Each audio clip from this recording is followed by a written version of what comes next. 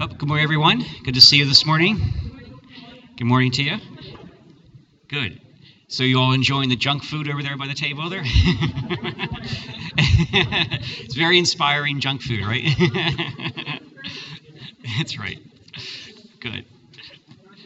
Just a way reminder, in the bulletin today you saw, perhaps we'll see, new Bible study beginning this coming Thursday called Starting Again. It's Paul's letter to the Romans, where we look at various chapters in Romans that talk about how we start over again in life, looking at the plan of salvation that really is all about fresh beginnings, fresh starts for our life. So that's this coming Thursday, and you can there's information about how to register for that as well. Okay, so when we turn to the Lord in prayer, today is the last day of our gathering, and our topic is returning to unity and mission. So let's begin our prayer in the name of the Father, the Son, the Holy Spirit. Amen. So, Father, we give you thanks and give you praise for the Word of God and for its power of grace to heal the human heart, to enlighten the mind, to change and transform us from within. Thank you, Father, for the gift of your Word.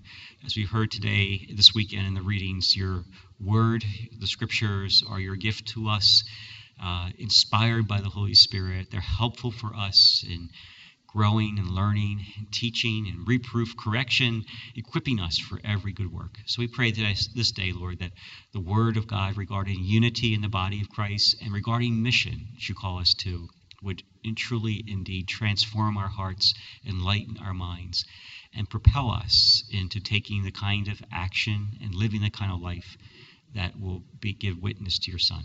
And we pray all this through Christ our Lord. Amen. Okay. So everybody should have a copy of the outline. It's a little bit different format today. I think Judy has them. Yeah.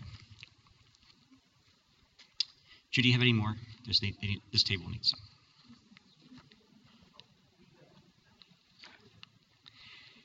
We talked about this whole series called Refreshments about kind of kickstarting our spiritual life, and we said that some ways to do that is through repentance, by returning back to Jesus. He's really the heart and the center of that.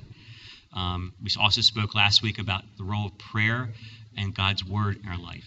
And if we begin to put these things into practice in our life, we'll begin to see a renewed spiritual vitality in our life. Today, we'll be looking at unity in the body of Christ and mission, two key components that revitalize our spiritual life. And one of the ways to think about this series is think of it as a spiritual benchmark. If you want to know how you're doing, maybe every 3-4 months, take it out and kind of do a checklist and say, how am I doing in the area of repentance? Am I really focusing upon Jesus? How am I doing with my prayer life and the role of the Scriptures in my life? Am I really consistent with all that? And today we'll look at unity in our relationships with one another as brothers and sisters in Christ, and our mission, sharing our faith with others.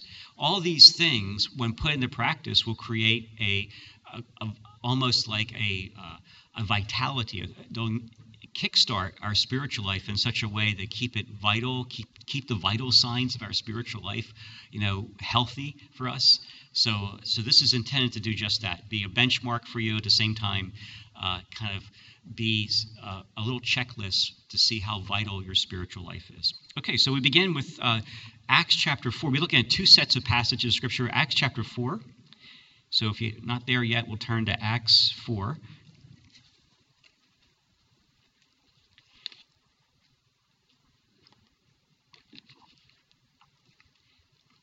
Verse 31 through 37.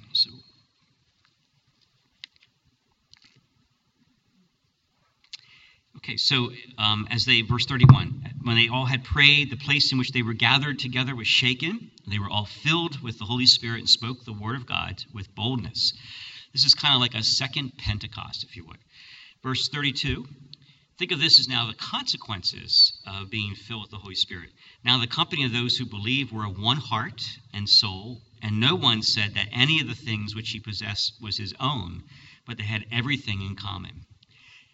And with great power, the apostles gave their testimony to the resurrection of the Lord Jesus, and great grace was upon them all. Verse 34, there was not any one needy among them, for as many as were possessors of lands or houses sold them and brought the proceeds of what was sold and laid it at the apostles' feet, and distribution was made to each as any had need. Thus Joseph, who was surnamed by the apostles Barnabas, which means son of encouragement, a Levite, a native of Cyprus, sold a field which belonged to him and brought the money and laid it at the apostles' feet. Okay, so we're going to start just with that first. And again, our format a little bit different this morning. It involves actually fill in the blanks. So we're going to engage you with a little bit with some of that. So first of all, the power of the Spirit brought three things. They shaken the place where they were. I'll explain what the word shaken, what that refers to. Filled with the Holy Spirit. And they speak with boldness. Okay, so shaken, the place where they were. Was there an actual physical shaking? There could have been, but it means primarily a transformation of the heart. That the presence of the Lord was so powerful at work in their life that it began to transform them. Could that have been initiated from some kind of physical outward shaking? Sure could have. But the results of it, which is what we're really interested in, is the heart. The heart was changed. The heart was transformed. Filled with the Holy Spirit was very reminiscent of Pentecost itself. That the Holy Spirit was in their life in a new, powerful way. If they were at Pentecost, which they most likely were, a lot of them, they were already filled with the Holy Spirit. So did they need another filling? Yes, they did. I like to say because they leaked, just like we do. We need more fillings of the Holy Spirit because we leak. And so being filled with the Holy Spirit means the new presence and power of the Holy Spirit at work in their life.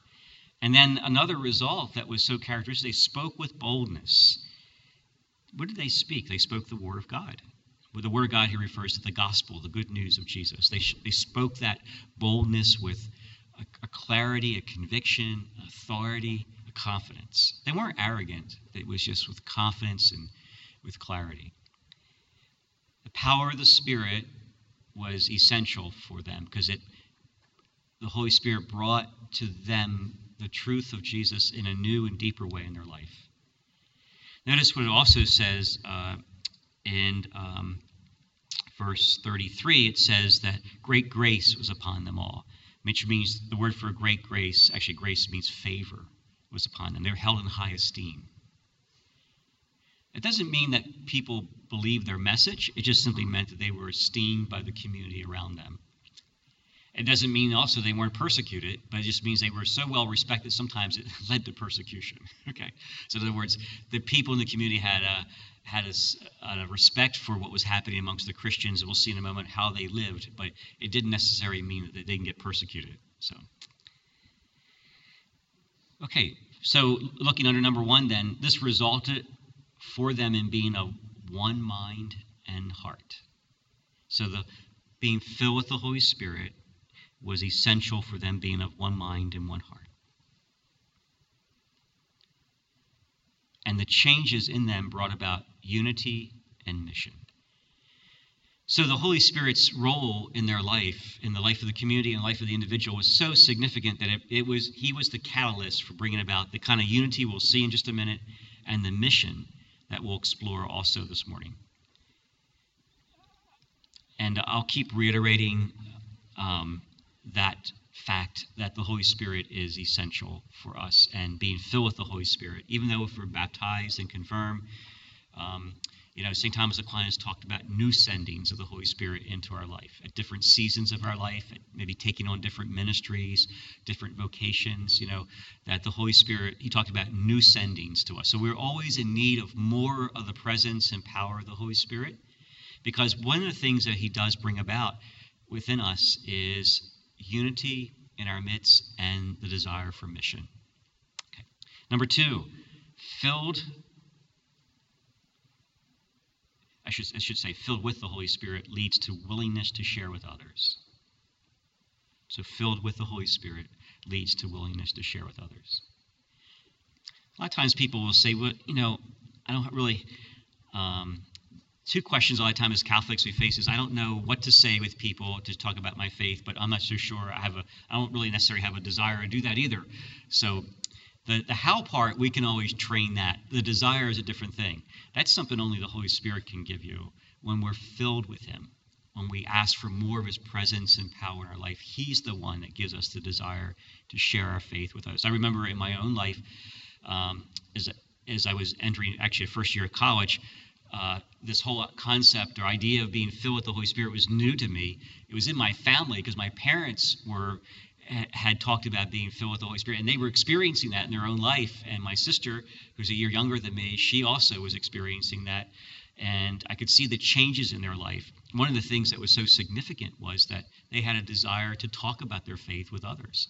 And I, growing up in a family, I mean, your family members, that wasn't there before, and now it is. So, what made the difference? Well, their openness to and being prayed with to be filled with the Holy Spirit. Well, when I got around to finally, it took me about a year later, when I finally got around to that and asking, it wasn't like I wasn't seeking, I was struggling with it. I was really kind of tossing and turning with it. But when I finally was able to submit my heart to the Lord and say, Lord, fill me with your Spirit, about 2 weeks later, I was going to Towson State University, and I was working as in a restaurant, and I remember, people share their struggles with you, your fellow employees. Well, as they shared their struggles, and it wasn't the first time I heard it, I began to open my mouth and say, well, I don't really understand. I don't know the solution, but Jesus loves you and he has the solution for you. It's like, whoops, can I have that back? It's like, where'd that come from? So, but I realized, and I began to do that with ease. I wasn't like struggling to do it. It came naturally. And I realized that,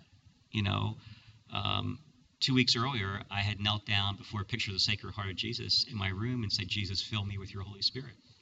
And this was the consequence of that. So there was a connection there, a cause and effect relationship there. And believe me, if you would have said to me, did you know you were evangelizing? I would have said, what's that? I had no idea what evangelization was. Never heard of the word, never heard of it.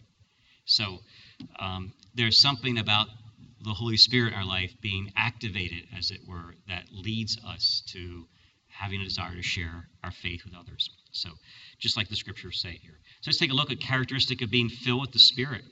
Some of the characteristics are joy. The apostles and the disciples were persecuted, yet they were joyful. Second, they spoke with boldness the word of God. We saw that. And they shared generously. We'll explore that in just a minute. And God worked through them with power.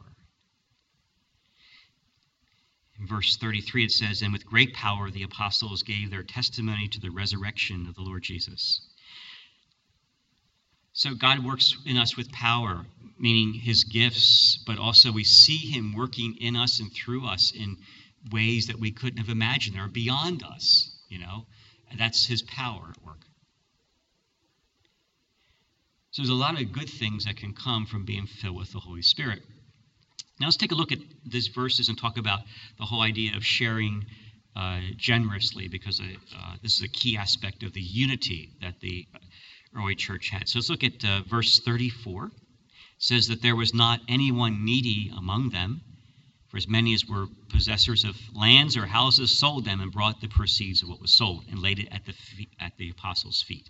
And distribution was made to each as they had any need.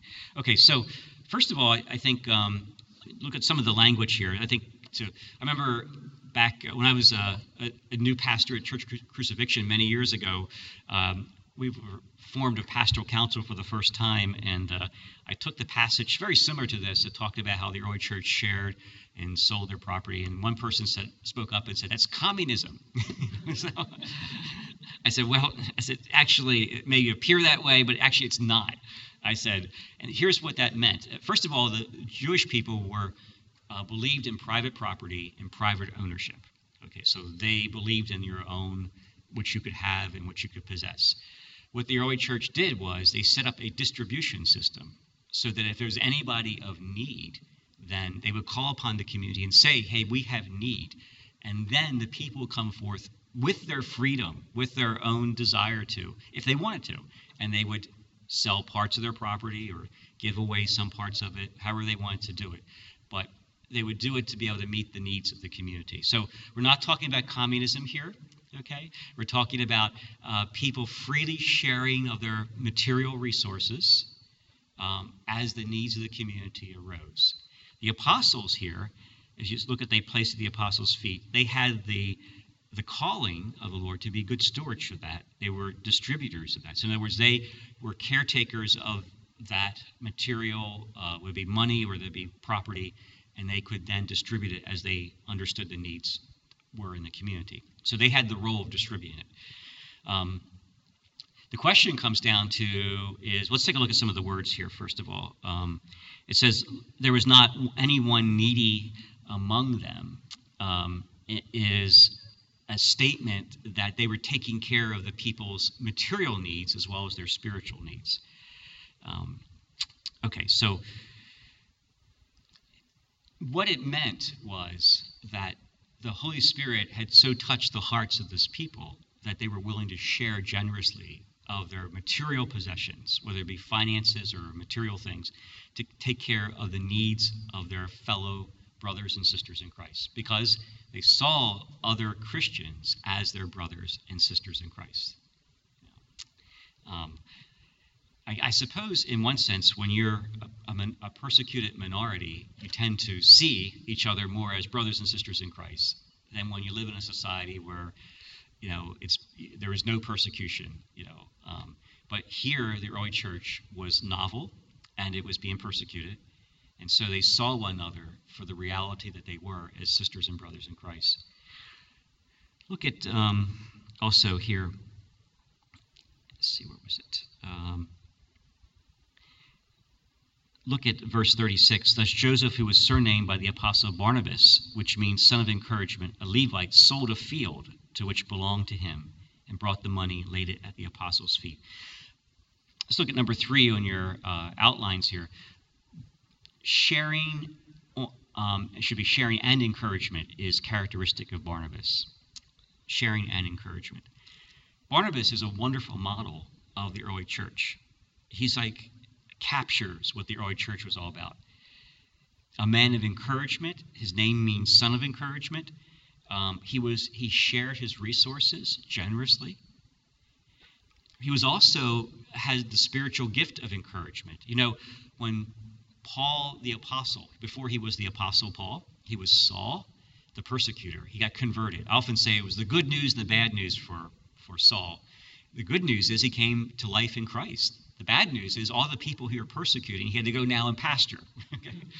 Try that for, what kind of strategy do you have for that? Because when he stood up in front of congregations, he could look out and he could see that, that's Joe I threw in jail just a couple of months ago, or that's their family. I was responsible for the interrogation of their father, Imagine what this guy had to deal with as he went back into the Christian churches. So he didn't have any credibility at first. It would be like taking a mass murderer who's in jail and, on death row, and then suddenly finding out they had a conversion to Jesus Christ. We've heard of that, right? I don't know what your thoughts are. My first thoughts are, sure. Sure. Yeah, right? Yeah, because my first instinct is to say, well, did that really happen? Is he just... I'm sure that's what they were thinking about Saul. Did it really happen to him? Well, the guy who gave credibility to Saul was Barnabas. Barnabas came alongside of Saul and encouraged him in his Christian walk. Barnabas was a man of great credibility in the early Christian community. Classic example is right here, what he did with his property and so on. He had great esteem. He was a man that was full of the Holy Spirit, full of faith, as it says later on in the scriptures. So he came alongside of Saul because he understood what God was doing in this man's life. And he gave this man credibility. He mentored him, discipled him. And in fact, in Antioch, when this great outpouring of the Holy Spirit broke out and people were starting to come to Christ and being baptized and all that, it was Barnabas who knocked on Saul's door and said, "Hey, get your toothbrush. We're going to catch the next Pan Am jet. We're flying down to Antioch." Because he took him along, and he mentored him, and he discipled him. And so while Barnabas went to Antioch, it was Saul that went with him, and Saul learned. So I often say we don't get a St. Paul unless there was a Barnabas in his life. So let me ask you this question.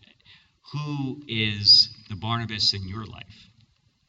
Who's the person that's encouraging you to walk and follow the way of Christ? And then who are you being a Barnabas to? That's what Christian community is meant to be. That's why you've heard me say before, it's important that we come together and share our faith and our life together in small group settings, because we need to be Barnabases to one another, and we all need a Barnabas for our life. Okay, so let's take a look here at Barnabas, number 3. Barnabas is a model of being filled with the Holy Spirit, and why is that? Because he's an encourager of others in joy and in giving. The word for encouragement is paraklesis. It's actually the word for the Holy Spirit. It's called the Paraclete. Barnabas was of a tribe of Levite. He was a native of Cyprus. So when we talk about unity in the body of Christ, we're talking about practically encouraging one another, but you can't encourage what you don't know. So we have to learn to develop relationships with one another and share our faith and share our life with one another, and then share our resources with the community. And they are all benchmarks of being filled with the Holy Spirit. Okay, so let's turn over to the second part. We'll look at Acts chapter 13. We're going to talk about mission then.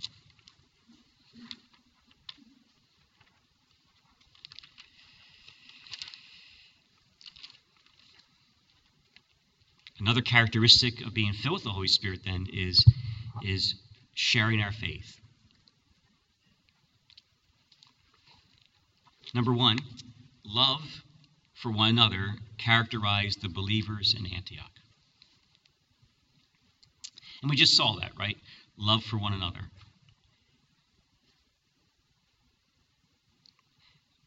But what also love does is it leads us to sharing our faith. So this led to spreading the good news to the Gentiles. They caught a passion for mission. Again, I'd like to stress to you that this is not somebody can be a cheerleader for. Like, I can't sit up here and be a cheerleader for you about mission. This is something the Holy Spirit bursts in our heart, by being filled with His Spirit. He bursts in us a love for one another that's supernatural, and He bursts in us a desire to share our faith. Let's take a look at Acts 13, verses 1 through 3. We'll start there first. Now, in the church at Antioch, and by the way, Antioch was like a vibrant, alive, up-and-coming church in the ancient world. So it was like the go-to place for the great things that God was doing there. Okay, now in the church at Antioch, there were prophets and teachers. Barnabas was one person there. Simeon, who was called Niger, and Lucius of Cyrene, and Manaen, a member of the court of Herod the Tetrarch, and Saul. And while they were worshiping the Lord and fasting, the Holy Spirit said, "Set apart for me Barnabas and Saul for the work to which I have called them." Then after fasting and praying, they laid their hands on them and sent them off. So this is the early church at liturgy, at Eucharist. Worshiping, they added fasting to it. And in the midst of this, if you look at number 2 in your outline, there's 3 types of leadership in the church at Antioch. There's bishops, there's presbyters, which are priests. They actually were originally called presbyter before they were called priests, and deacons. So in that leadership structure, and this is important to see, the Holy Spirit said that separate from me Barnabas and Saul for a work I've called them to do. What is the work? Well, it was actually to send them on mission.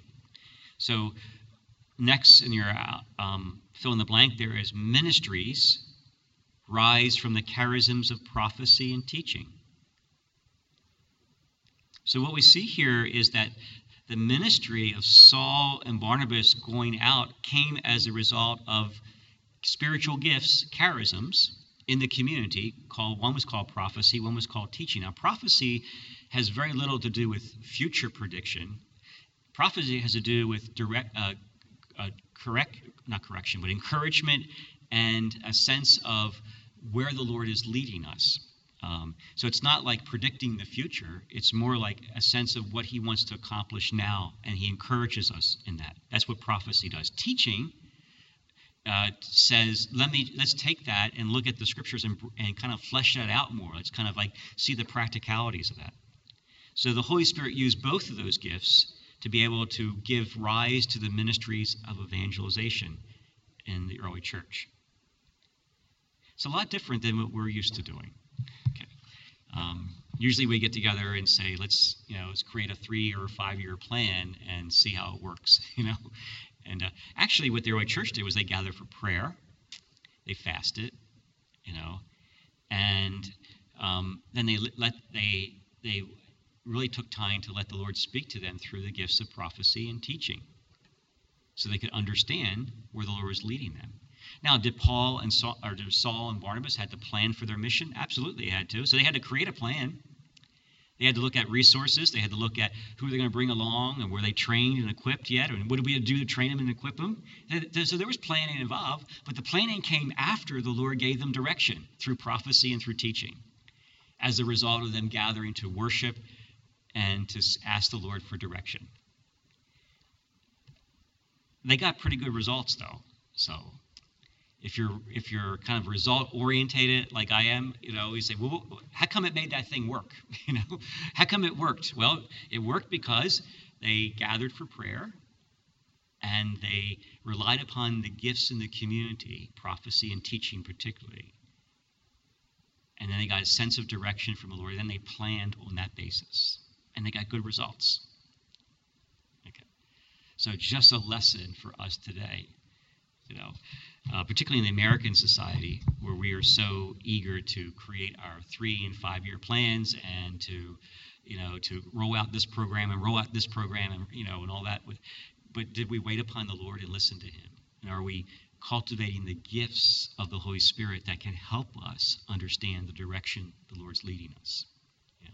So you can see here that the leadership of the community relied upon the charisms. So in other words, the leadership didn't have those charisms. They had their own gift of leadership.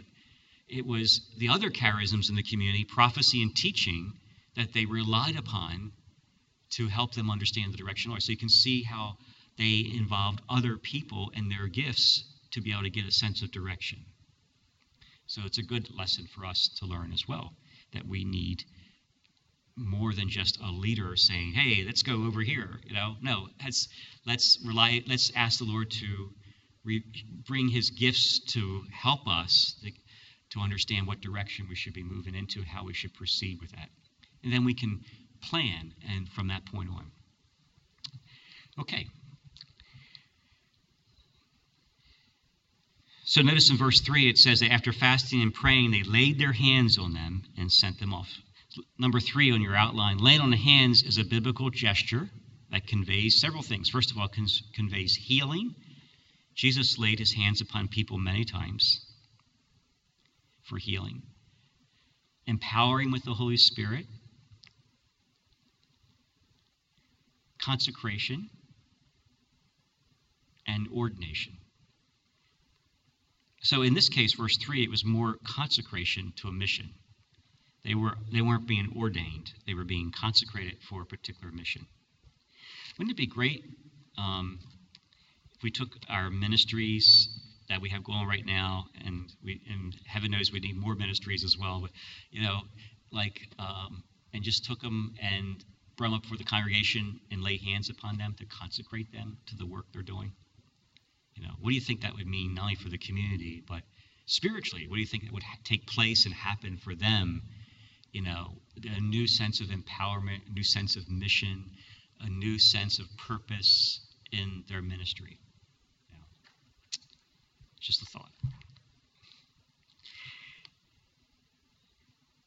Okay, so that's how mission got formed in the early church, how it got initiated. So let's take a look now at verses 44 through 52, and we'll conclude with this part of it, to look at